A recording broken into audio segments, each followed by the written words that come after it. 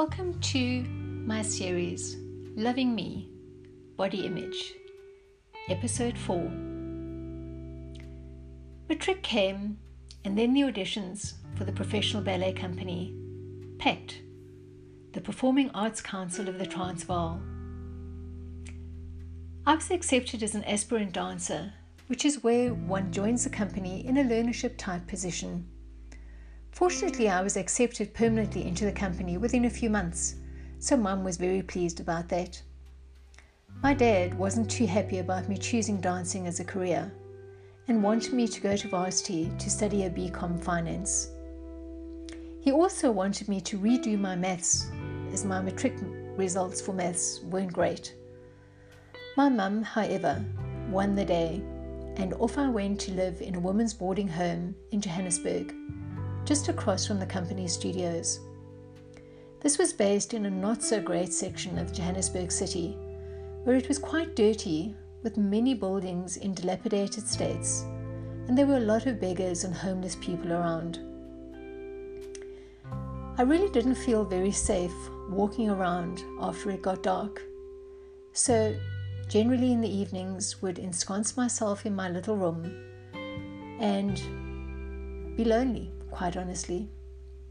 The company building, Queen's Hall, was beautiful, also a bit run down, but had lovely pressed iron ceilings with big hanging lights, not quite chandeliers, but they were exquisite. And the studio floors were lovely, good bars, a few mirrors, and had the ambience of an artsy place that one expects when entering into a dance company. The people were quite friendly, and it was great to be dancing with people whom I'd watched performing on stage since I was a child. People like Faye Daniels, who was my absolute idol. She was just as beautiful in real life as she was on the stage. Malcolm Byrne, Ever the Gentleman, Maxine Dennis, Edgardo Hartley, Arlene Juta, and Jasmine Grace, to name but a few. They were all very down to earth, except one prima ballerina whose name I prefer not to mention. I very quickly learnt, however, from watching someone who had been a close friend. Remember that friend that I said I would speak more about? I realized that climbing the ladder had far more to do with who you know and what you're willing to do, besides your ability on the dance floor. I was horrified. I came from a very principled and very protected background and was so surprised to see what was happening within the company. I was still very young and naive and had led an extremely protected life, always busy with my dancing, so had virtually no social life and had not been exposed to anything like this before. Looking back, I suppose it really wasn't so out there, but for me, this was completely foreign and I felt completely out of my depth. I also had no one to talk to about what was happening. I made a new friend though, and although I occasionally went home over the weekends to see my family, I really missed having my mum to talk to. We were allowed to speak once a week, each Monday evening, but the time went so quickly. As I said before, this was before the age of mobile phones or any special calling plans, so our time on the phone was limited due to the cost involved, and my dad didn't like my mum being on the phone for too long. Besides, there were certain things I just couldn't talk to her about. She would have been so shocked and disappointed to hear so much of what I was being exposed to. When we had theatre performances, we had some of the afternoons off, and it was then that I started wandering around town to try and keep myself occupied so that I didn't feel lonely. That was when I discovered Dick's Fudge in a department store called Greatermans. They had so many different flavours, and it was different to the fudge my mum used to make for school cake and candy. Almost a mixture between fudge and toffee. They had rum and raisin, buttermilk, caramel, and a very light coloured one. I can't quite recall the name. I think it might have been vanilla.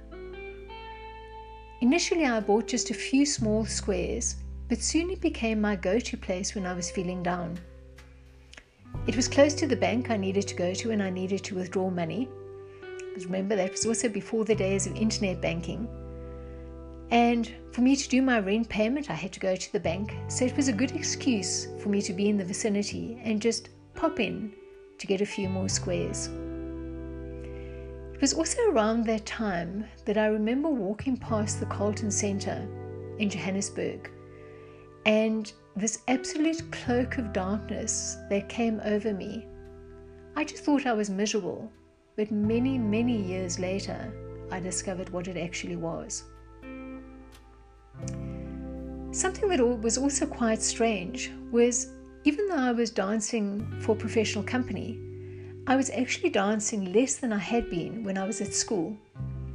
There I'd been doing at least 3 hours of strenuous classwork each day, and then rehearsals for at least an extra hour or 2 daily. Suddenly my weight started going up due to the extra sweet treats that I'd been having and the lack of exercise. My body also started changing.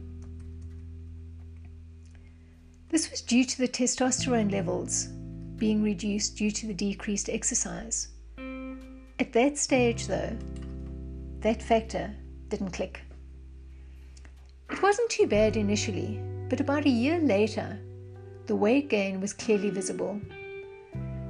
The ballet mistress that I had at school was appointed ballet mistress at PACT, and I expected to be treated in the same way that I'd been treated at school, with the utmost respect.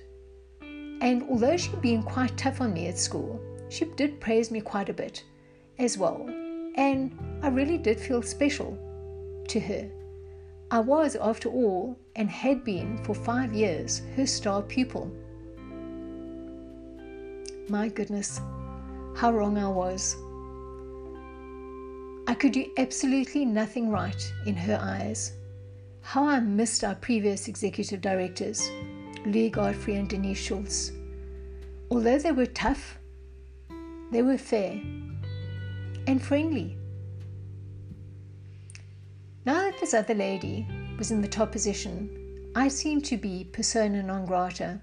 In other words, seemed far too lowly for her to talk to.